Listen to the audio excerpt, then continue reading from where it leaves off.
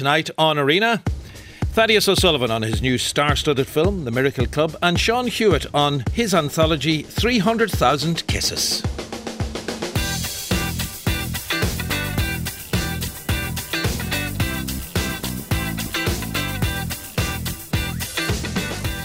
Five 51551 is the text. You can tweet the programme at RTE Arena. The Miracle Club is a brand new Irish movie starring Oscar-winning actors Maggie Smith and Kathy Bates and Oscar-nominated actors Laura Linney and Stephen Rea.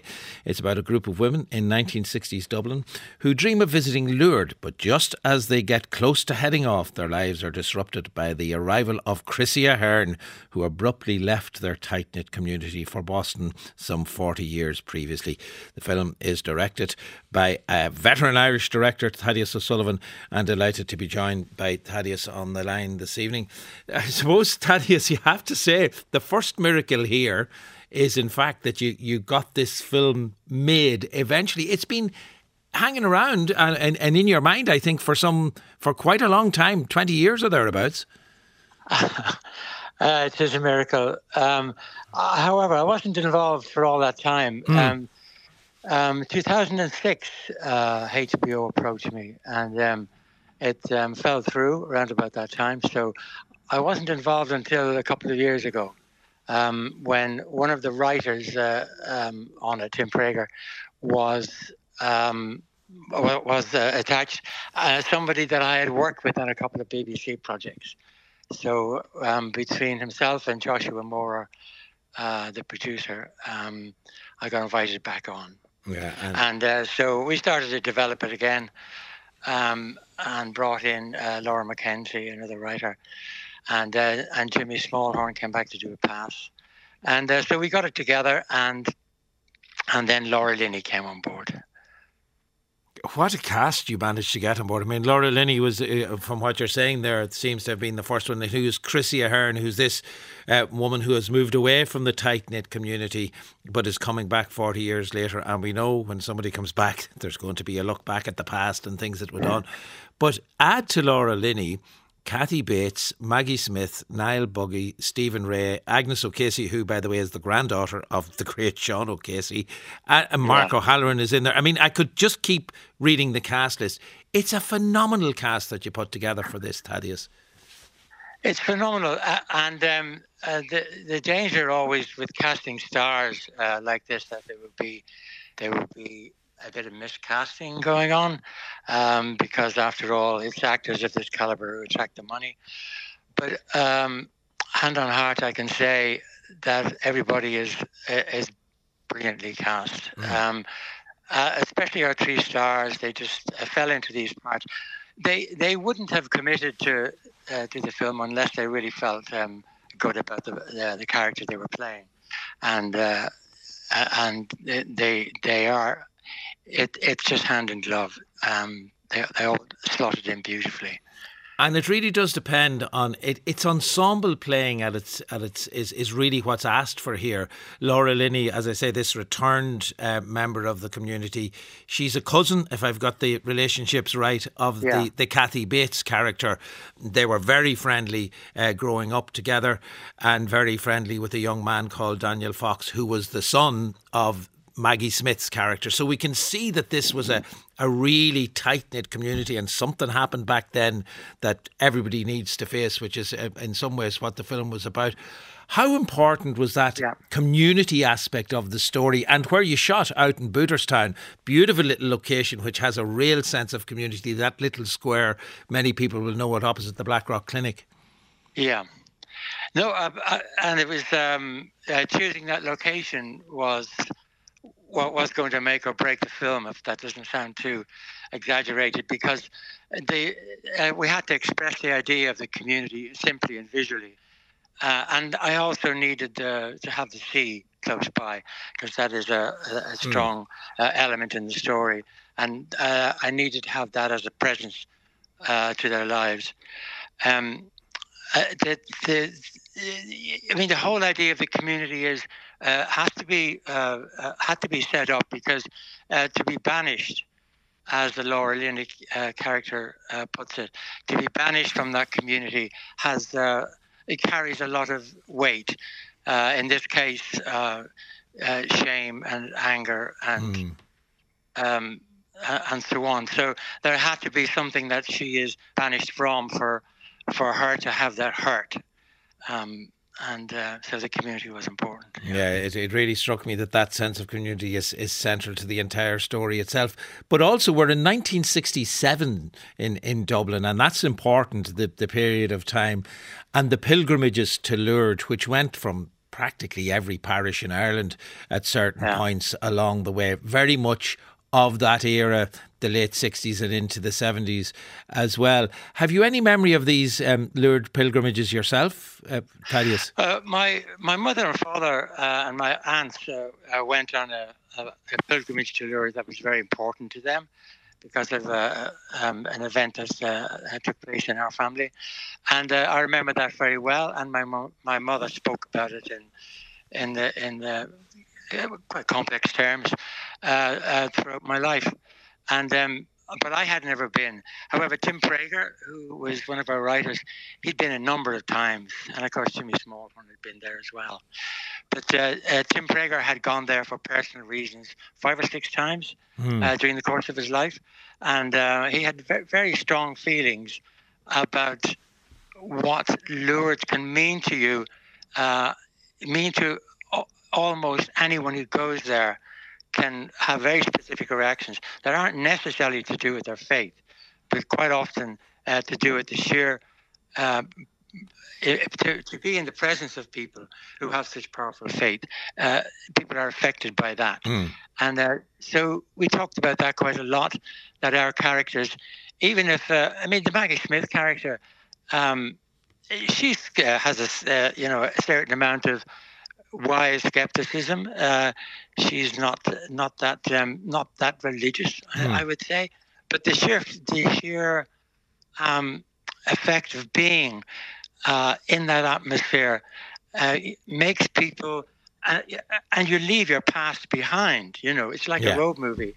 You leave your home, you leave your kids, you leave your husband, you leave it all behind, and you're in another place, and there's an expectation that something will happen, but they don't know what that is in a sense, and that is what sort of the gap then is filled with a kind of spiritual effect, which makes them reflect, and that's the whole point of the third act of the film. Yeah, well, let's have a listen to a clip when they're in Lourdes, in fact, and the they in question here is the character of Lily. The Maggie Smith character is there, the character of Eileen, played by Kathy Bates, and there's also a younger character here as well. We'll come back to the character of Dolly, played by Agnes O'Casey, the granddaughter of the great Seán O'Casey. So here they are, awaiting their turn to take a bath in the holy water at Lourdes. Is everyone set? Everyone ready? Well, here we go. This is what we came for. Now, be strong. Whatever you might say, the heartbreak of the world is upon us.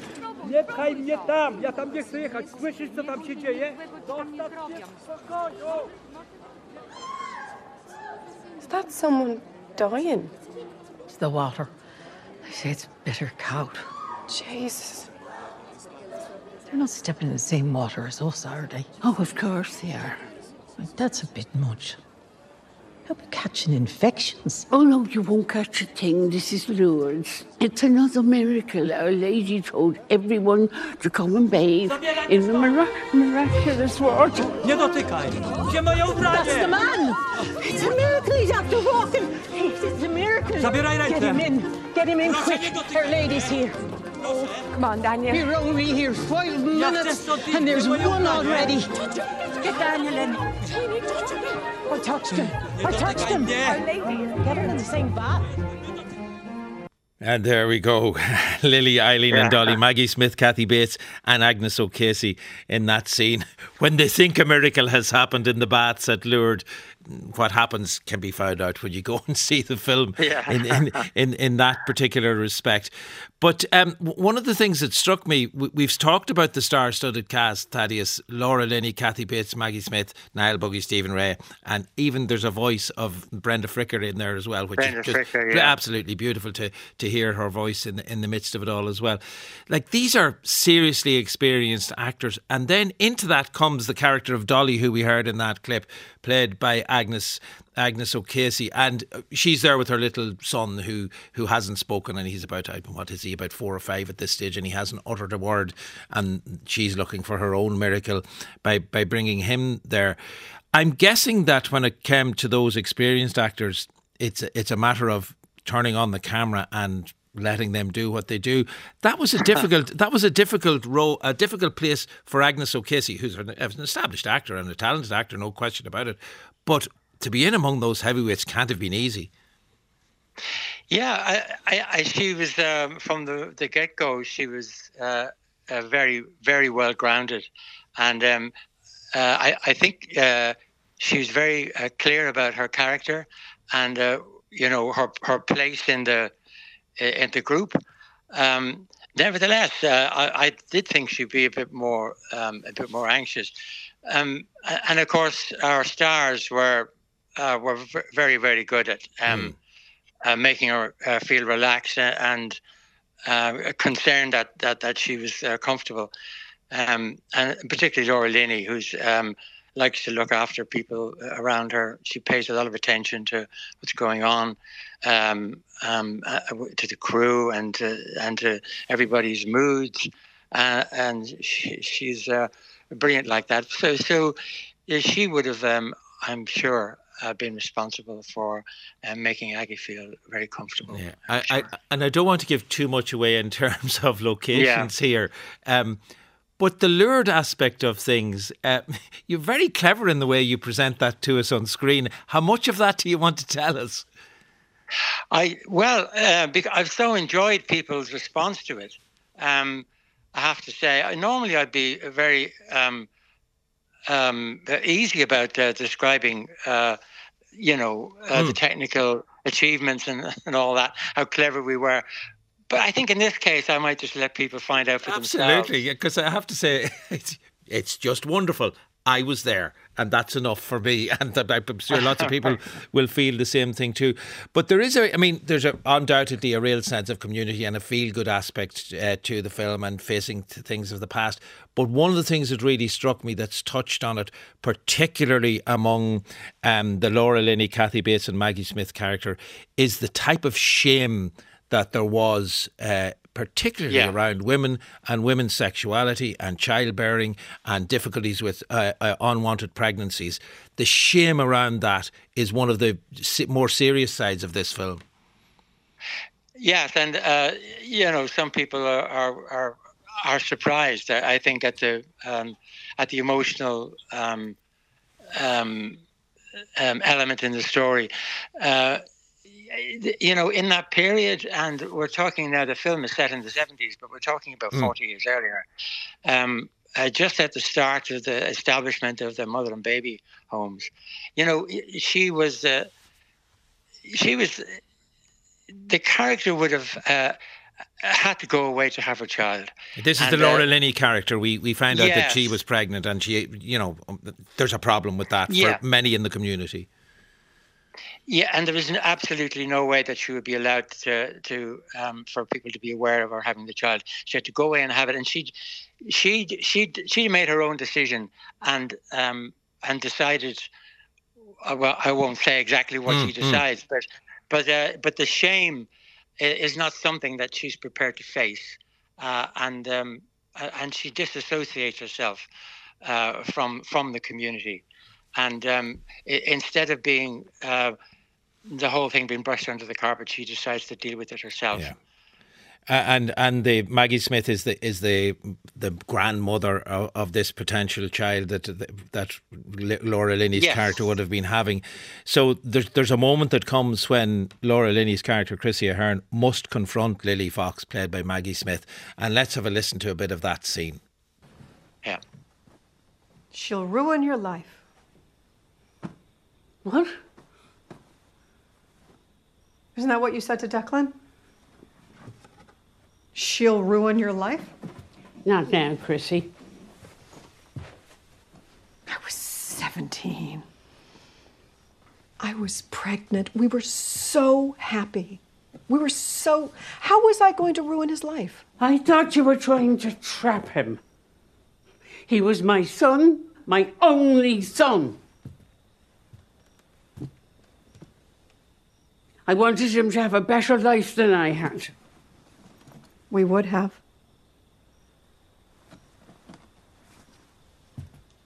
How did you manage it? How did you convince her to shut me out? Your mother did her best. But with your father dead, there was no one to reel you in. There was no talking to you. You were wild. Your mother forgave me. God punished me, didn't he? Taking him away like that. He punished all of us. And there we go, Laura Linney and Maggie Smith in a scene from The Miracle Club. Director Thaddeus O'Sullivan with me on the programme this evening. And it gives a sense of just the depth of emotion that had to be explored in other parts of it. It's a fine balance that you had to strike, that, Thaddeus, between the kind of... Go ahead. Yeah, well, I don't know if this is what you're going to... Sorry to interrupt. The balance that obsessed me was between the emotion and the comedy, and yes, I know that people like a comedy as a sort of relief to tension, and it does, of course, work like that. But it was just something that really, really concerned me, because how do you create laughter in the midst of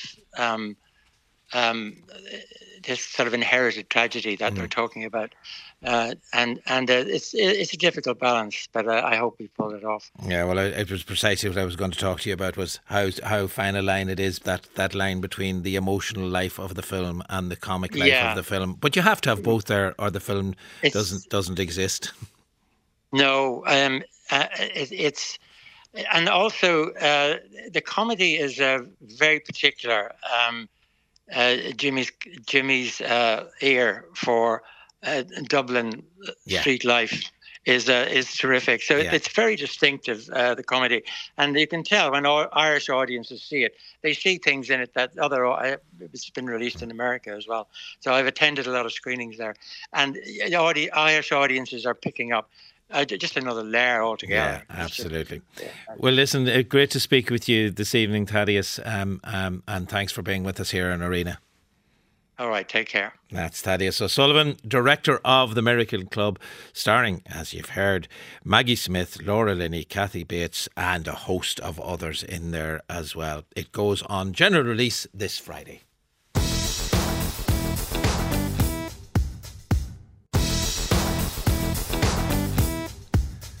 Seán Hewitt is a poet, writer and literary critic based in Dublin. He's probably best known for his memoir All Down Darkness Wide, which came out last year. 300,000 Kisses, Tales of Queer Love from the Ancient World is a new collection of 40 love stories, poems, songs and spells, all translated by Seán Hewitt and illustrated by Edward Luke Hall.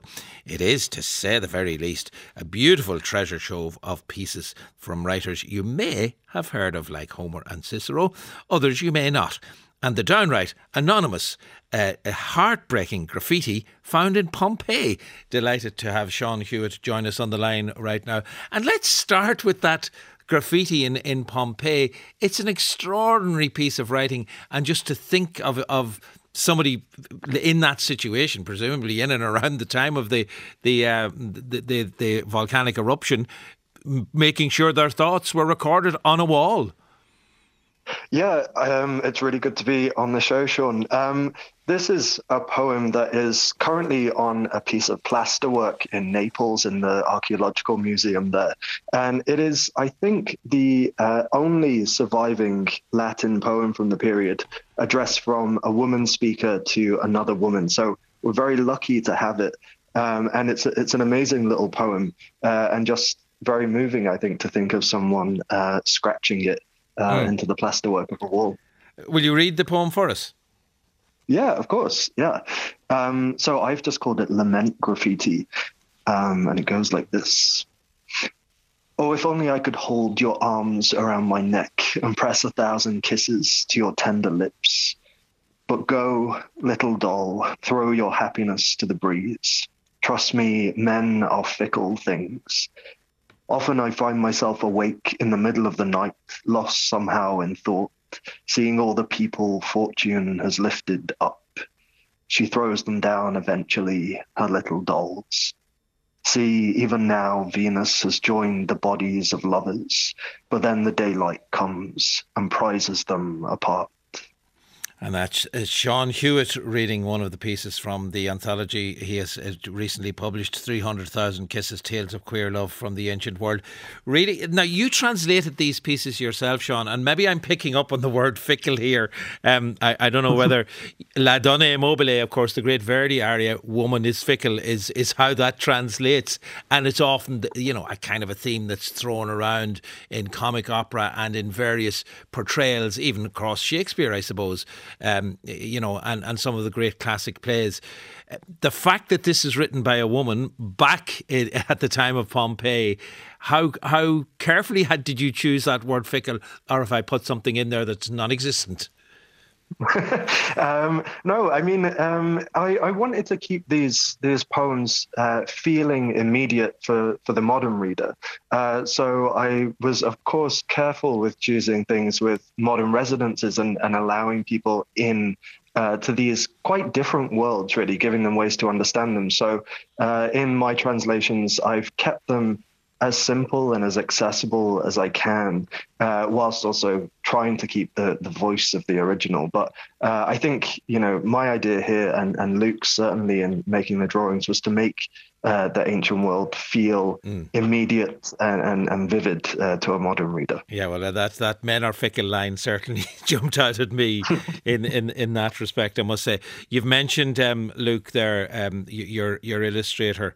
It's the illustrations in the book, Luke Hall, just beautiful illustrations right across. How did that collaboration come to be part of the publication, Seán? Well, we both kind of joined together, and it was a really interesting book to work on. Luke is an interior designer, and he also does ceramics and these watercolors that are just, all the way throughout the book. But one of the things that was really interesting about working on this book was that I would make the translations, and then immediately Luke would paint in response to them. So we built the book as we went. So it was a really organic process. It went over about 2 years. And some of Luke's kind of rich colors and lines then kind of fed into the imagery I wanted to keep in the poem. So I kind of looked to his images for guidance as well as we went through. And the collaboration came about through an editor at Penguin Books was in contact with the two of us. He had this idea, Richard Atkinson, for making a new kind of accessible work of translation from the ancients. Because usually, some of these stories are well known, as you said, others much less so, like that poem from Pompeii. Yeah. But the thing that kind of links them together is that they are very difficult for the general reader to get hold of. Some of them, they might be in academic editions or in journal articles and things like that. We wanted to bring them all together in one place. Maybe you'd read the poem, the Catalyst poem, that in fact gives the anthology. It's from this poem that the title comes. And we'll talk a little bit about the illustration afterwards, because I think what is in the poem is perfectly reflected in the illustration and vice versa. Yeah. So maybe we'd hear A Field of Kisses from Catullus. Yeah. So this is my version of Catullus 48. That's his poem. Steeped in honey, Juventius, and your golden eyes, and as sweet too when I press my lips to them.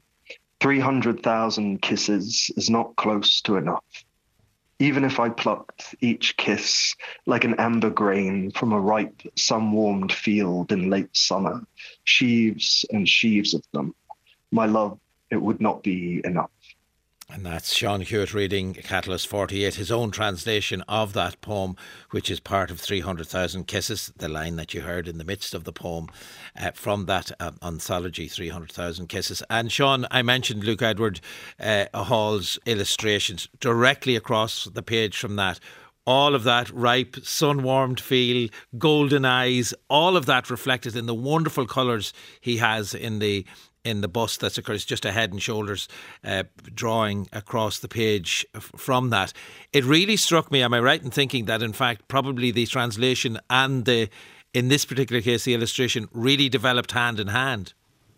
Yeah, that is exactly how it worked. Usually I've written poems before, as you know, but those were all kind of solitary activities, whereas this was really collaborative because of the way that the book is made, full of illustrations. The written parts had to be written and then illustrated around as we went piecemeal. So it meant that there was that opportunity to create a real conversation between the images in the poems and then, as you said, Luke's bright orange amber handsome boy opposite the page. Yeah. To what extent did censorship, 21st century censorship, spur you on in some of the pieces that you chose and that you wanted to get out there? It was one of my key ideas for this book. I really felt quite strongly that not only are we kind of seeing a pushback against, a sort of moral panic around queer identities in the 21st century, but also, what I see is sometimes a bit of Puritanism flowing around the culture. And I wanted this book to be, sometimes messy, sometimes exuberant, and it didn't want to censor any of the kind of more difficult aspects of the ancient world either.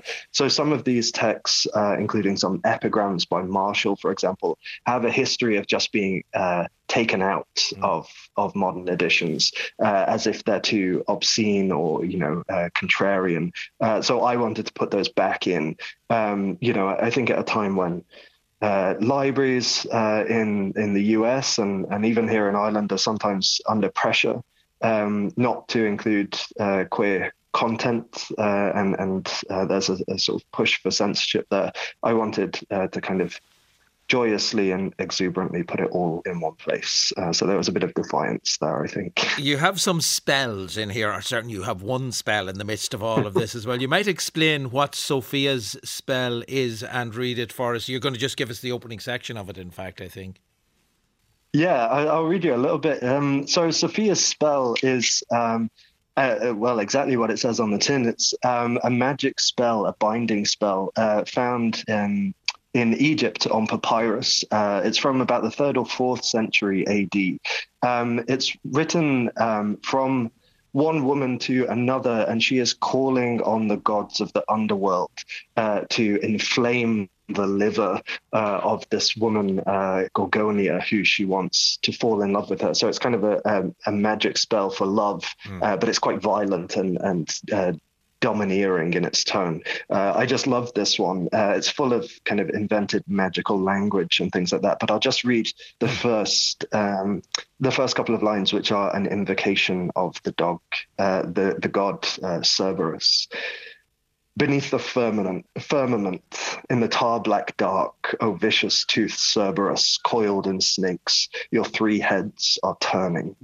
O traveller in the uncharted territories of the afterworld, come with the furies, those savage women with their stinging whips, with their serpent hair, rise up as I summon you. before I use this incantation to force and persuade you, turn out a fire-breathing demon. Listen to me and act quickly. You are the governors of the earth. And then it kind of goes on into like this ridiculously over-the-top X language to try and force this Absolutely, yeah. I'm not sure that I want Sophia's spell anywhere near me. It sounds just a little bit on the violent side of things. So maybe we could finish up, and but it does give us a sense of the kind of the breadth of material that you've managed to put in here, Seán. Maybe we'd finish up with something a little bit more gentle than Sophia's spell. Yeah. This is the Greek lyric poet is Anacreon. Is that how we say that name? That's right. Yeah. So this is just a small fragment, which is the very last in the book. For context, Anacreon is a male poet, but you can see him here in his older age, longing after a young woman who in turn is ignoring him because she's in love with another woman. Once again, tossing a shining ball to me, Eros has beckoned me to play with a slender girl in bright sandals. But she, well made in Lesbos, turns her face from me, my greying hair, and stares instead at another girl, her lips apart in wonder. Seán Hewitt there reading Anacreon, fragment 358, the final poem in his new anthology, 300,000 Kisses, Tales of Queer Love from the Ancient World, Seán Hewitt, and illustrations by Luke Edward Hall. It's all published by Penguin. Now, since 2021, RTE and the Creative Ireland programme has run a nationwide art competition throughout the island entitled This Is Art. The competition asks young people of all ages up to the age of 18 years old to sculpt, paint, tape or draw in response to a prompt. In 2021, the theme was This Is Now, which invited our young artists to respond creatively to lockdown. At the beginning of 2022, with a return to normality on the horizon, the theme was This is Extraordinary.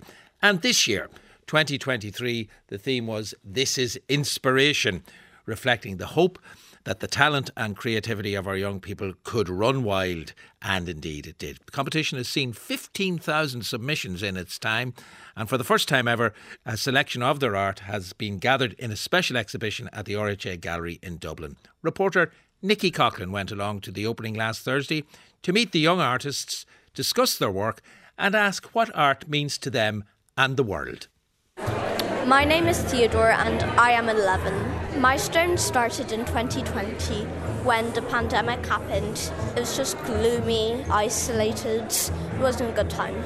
So I looked at a pile of stones on the ground and I thought that would be a great way to paint nice messages. I placed them in places called hidey holes. Then when people find them in active areas like parks and streets, it makes their day. It feels amazing to be at the RHA in truth. It's just like all the winners here. I see mine over there. It's not just canvas art, it's just kind of like anything can be your canvas. I don't think I've never been in an art gallery, but here we are. My name is Jasmine and I'm 9 years old. The name of my artwork is Proudly African, Proudly Irish. My name is Maymuna and I'm 7 years old. My painting is called Punt the Skunk. I don't really come to art galleries that much, so it's really cool to arrive at one of the artists. My name is Patrick Murphy and I'm the director of the Royal Byrne Academy of the Arts here in Dublin too. This year the Academy is 200 years old and we're looking to the next generation because some of the work here is of such a quality that I have no doubt that in 20 years or 30 years, one or two of these artists are going to be elected to the Royal Byrne Academy as a full member. My name's Aisling, I'm 16 years old and I entered This Is Art. The name of my piece is Soul's Growth. The theme was extraordinary and I thought that the way a person's soul develops over time is really extraordinary. I think creativity is just so human and it can never be recreated by like a robot or AI, and AI is everywhere now, but I think creativity is just so human and so unique and I love it, yeah. Hi, my name is Tag and I'm 11 years old. We saw the Instagram page and we thought that it was a really, really awesome competition and we loved all of the artworks on it. Art draws people a lot more in. The pouch that I'm wearing on my hip right now is actually filled with art supplies and I paint wherever I go. My name is Odessa Yip and I'm 17 years old. My art piece is called The Sun and His Plants. It's kind of like a collage with a lot of images that I took on a film camera. I actually inherited the camera from my dad, and that camera was his dad's, so it's been around for a long time. I've never ever entered into an art competition before, really, but I really like it. I like being able to see everybody else's artwork, putting together a piece that communicates what they want to communicate. I mean, I installed the exhibition, so I've seen every piece. What I've seen is incredible draftsmanship, complex painting. And I think these kids, whether they're between 8 or 7, 16 or 17, what you're seeing is a real thoughtfulness about what they're making things about, I think. I am Ollie. My artwork is rainbow, mixture of rainbow and ice head, because I love to. My name's Lily and I'm Molly's sister. I think Molly's artwork was really colourful and creative. My name is Brendan Gallagher and I'm Molly and Lily's dad. This was supposed to be a face paint being done on me, and I was supposed to end up as some sort of a rainbow face. In the end, the face painting got extended up over my bald head and almost back to my neck. For us, it's great. It's wonderful because for them to be able to come to the RHA Gallery, one of the most splendid galleries we have in Ireland, to see one of Molly's works being exhibited is a real thrill for us, particularly because Molly has Down syndrome and her art is very much art from the heart.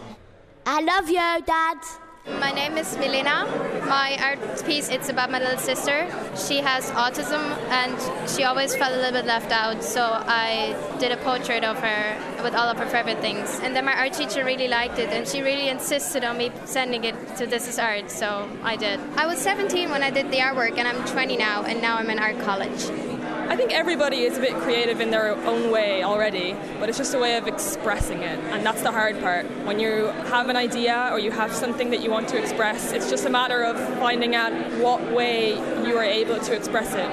I love painting because it's really fun. It's swishy with the paintbrush. Lots of different things don't help me express the way I feel like art does. Some people find the way they dress or writing to help express how they feel, but for me it's drawing and its colours and its shape and its form and all that.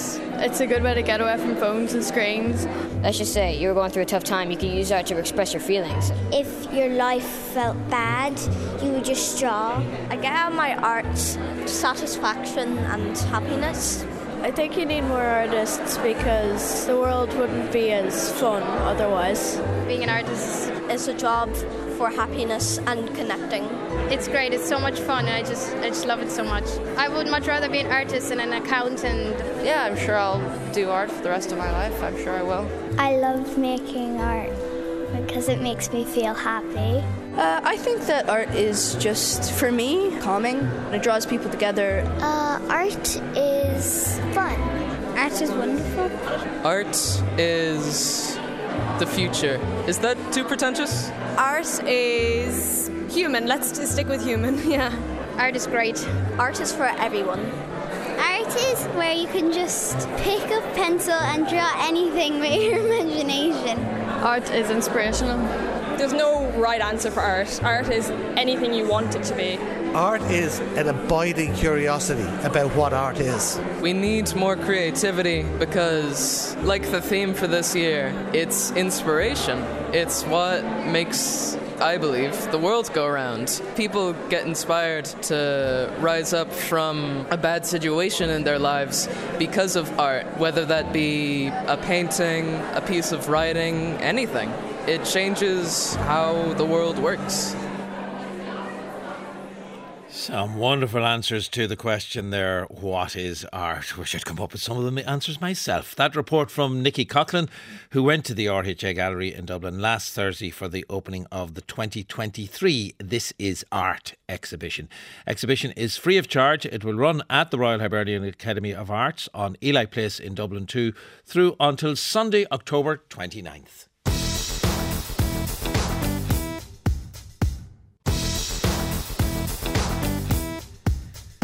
Dustin O'Halloran is an American composer with an extensive range of work across television, film and has his own solo career as well. In 2016 he was nominated for an Oscar for his score for the film Lion, picked up an Emmy Award for the main title theme to Amazon's comedy drama Transparent, and last year provided the music for the Apple TV Plus drama The Essex Serpent, starring Claire Danes and Tom Hiddleston.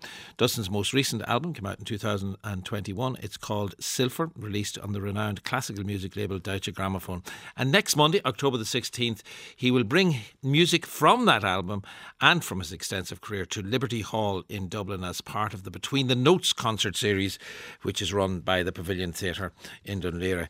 I will speak to Dustin in a few moments' time. First of all, let's have a sample of one of the tracks from his latest album, Silver. This is called Opus 28.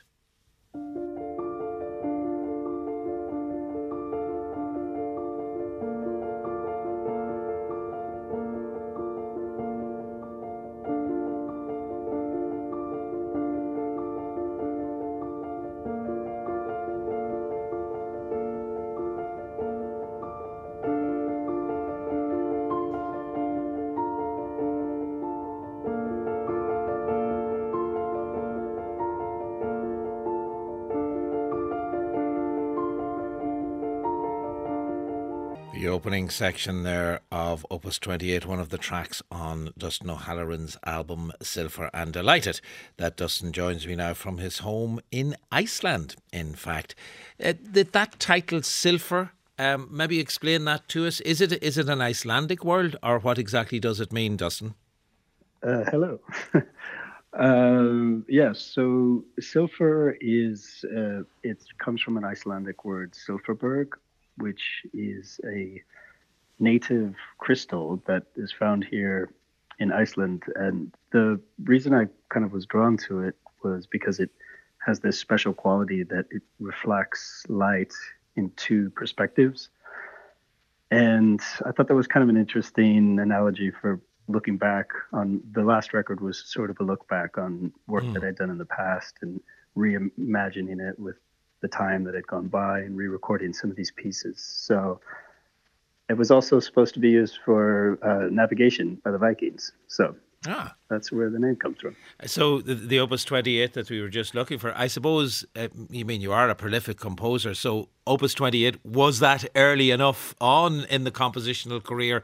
And when you revisit a piece like that, as you did for the album, what kind of way did you start to rethink around even the instrumentation that we heard there? The original version was just solo piano, and this was an arrangement with strings that I'd kind of been working on over the years, and I had never really recorded it properly. So that was one of the sort of reimagines.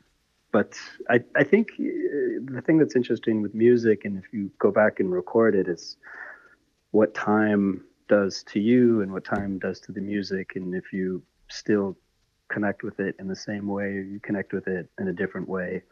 So I think that was it was an interesting thing to do. I hadn't really planned to re-record these pieces, so it was a journey. And when you put the strings in, because for me, when those strings arrive in, the piece takes a fundamental twist, its fundamental turn. When you put those strings in the revisiting of Opus 28, how did the piece change in your mind? Well, I guess it becomes more colorful and more dynamic, and I try to not add something unless I feel that it can really become a part of the piece. So there's some pieces that remain on the record that remain solo piano because I didn't feel that any embellishment was going to add to it. But sometimes it brings brings something different and new, and that maybe makes it more interesting for me. Yeah, and I mean, it's interesting that you say that. In fact, I'll come back to one of the pieces that remained totally as piano in a second's time. But let's talk about the difference between when you're composing something where it's kind of in free time, if you like. It can be 3 minutes, 4 minutes, or 23 or 24, or an hour and 23 or an hour and 24 if you want it. When you're composing for television and film, you're on a different time scale there. Talk to me a bit about that, the kind of challenges of as you say, as we listen to the Essex Serpent main title at the moment, 50 seconds. Like the type of economy that is demanded of you when you're told we want a 50-second piece or we want it to be a minute and 13. That must be challenging. Yeah, music isn't really meant to be boxed in the way it is for film. The best scenario would be if you're working on music before and then they're editing to your music. So you're really writing in an open space and free to sort of expand the time how you want and then let them cut to it. But a lot of times you have to sort of work on music and then fit it into the picture, which is challenging. I usually try to work without the pic. I watch the film if I have it or read the script.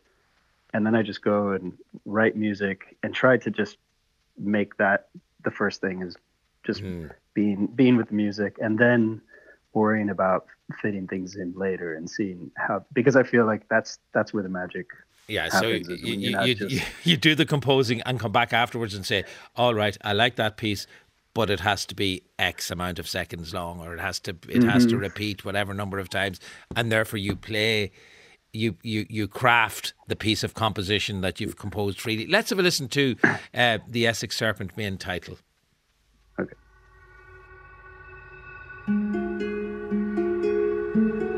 And there we have the music of Dustin O'Halloran, the Essex Serpent main title. I have to say, Dustin, what you managed to achieve in 50 seconds, I mean, even without knowing anything of the story of the film, I'm going, this is not a safe place to be. This is an eerie spot. So I presume that's what you react to the script and try to reflect that in the music. I think the difference between writing for yourself and writing for film is there's a blank slate when you're writing for yourself. There's nothing there, and you're really starting from nothing, and that's sort of the magic that we have to conjure up something from nothing, and it's your experiences, your perspective. And with a film, you have a very defined. You have a story, you have an arc, you have picture, you have the actors. So there's so much material to work from, and you also have to give space to that because there's more than just the music. There's the acting, the sound effects, the picture. So it's about finding how to maneuver around all of these things and still and give it what it needs. But it's a really different process. Very different, I would have imagined. And we get a sense from listening to the Essex Serpent main title, and indeed from the Opus 28 that we heard earlier on, a sense of minimalism, certainly in the style of music that you composed. But I was very interested in your Opus 21. Let's have a listen to that and see if you think minimalism when you hear this.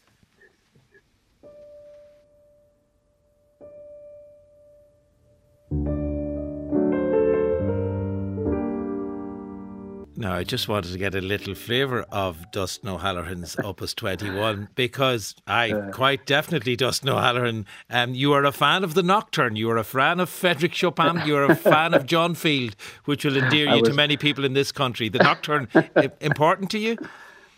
Well, I love them, and that's an older piece, being young and romantic and melancholy. Oh, so have you lost your romance? Have you lost your melancholic nature? That was your moody 20s, Dustin O'Halloran, was it? Yeah. Well, I think the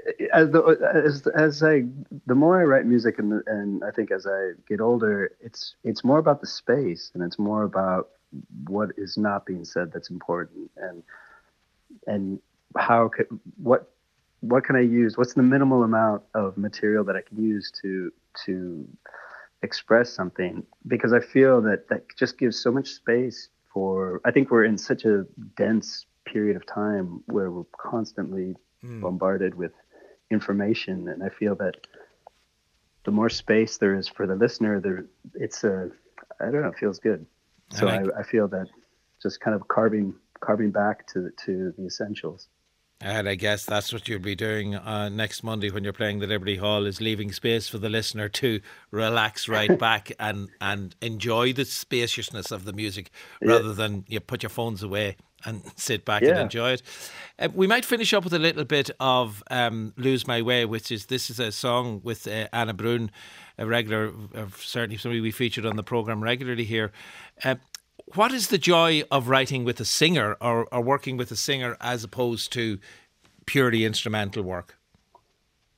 Well, I came from my early years. I had a band called Devix with singer Sarah Love, and those were really my formative years. I didn't do conservatory or go to music school, so I come from a history of songwriting and playing in bands and touring. So that's always in my DNA. And I met in Berlin, and I'm such a huge fan of her voice. She just creates magic. And we wrote this song in one night in Berlin. Well, there you go. Let's finish up. It's lovely to speak with you this evening, Dustin. And we'll finish up with Anna Brun and Lose My Way. Thanks for having me.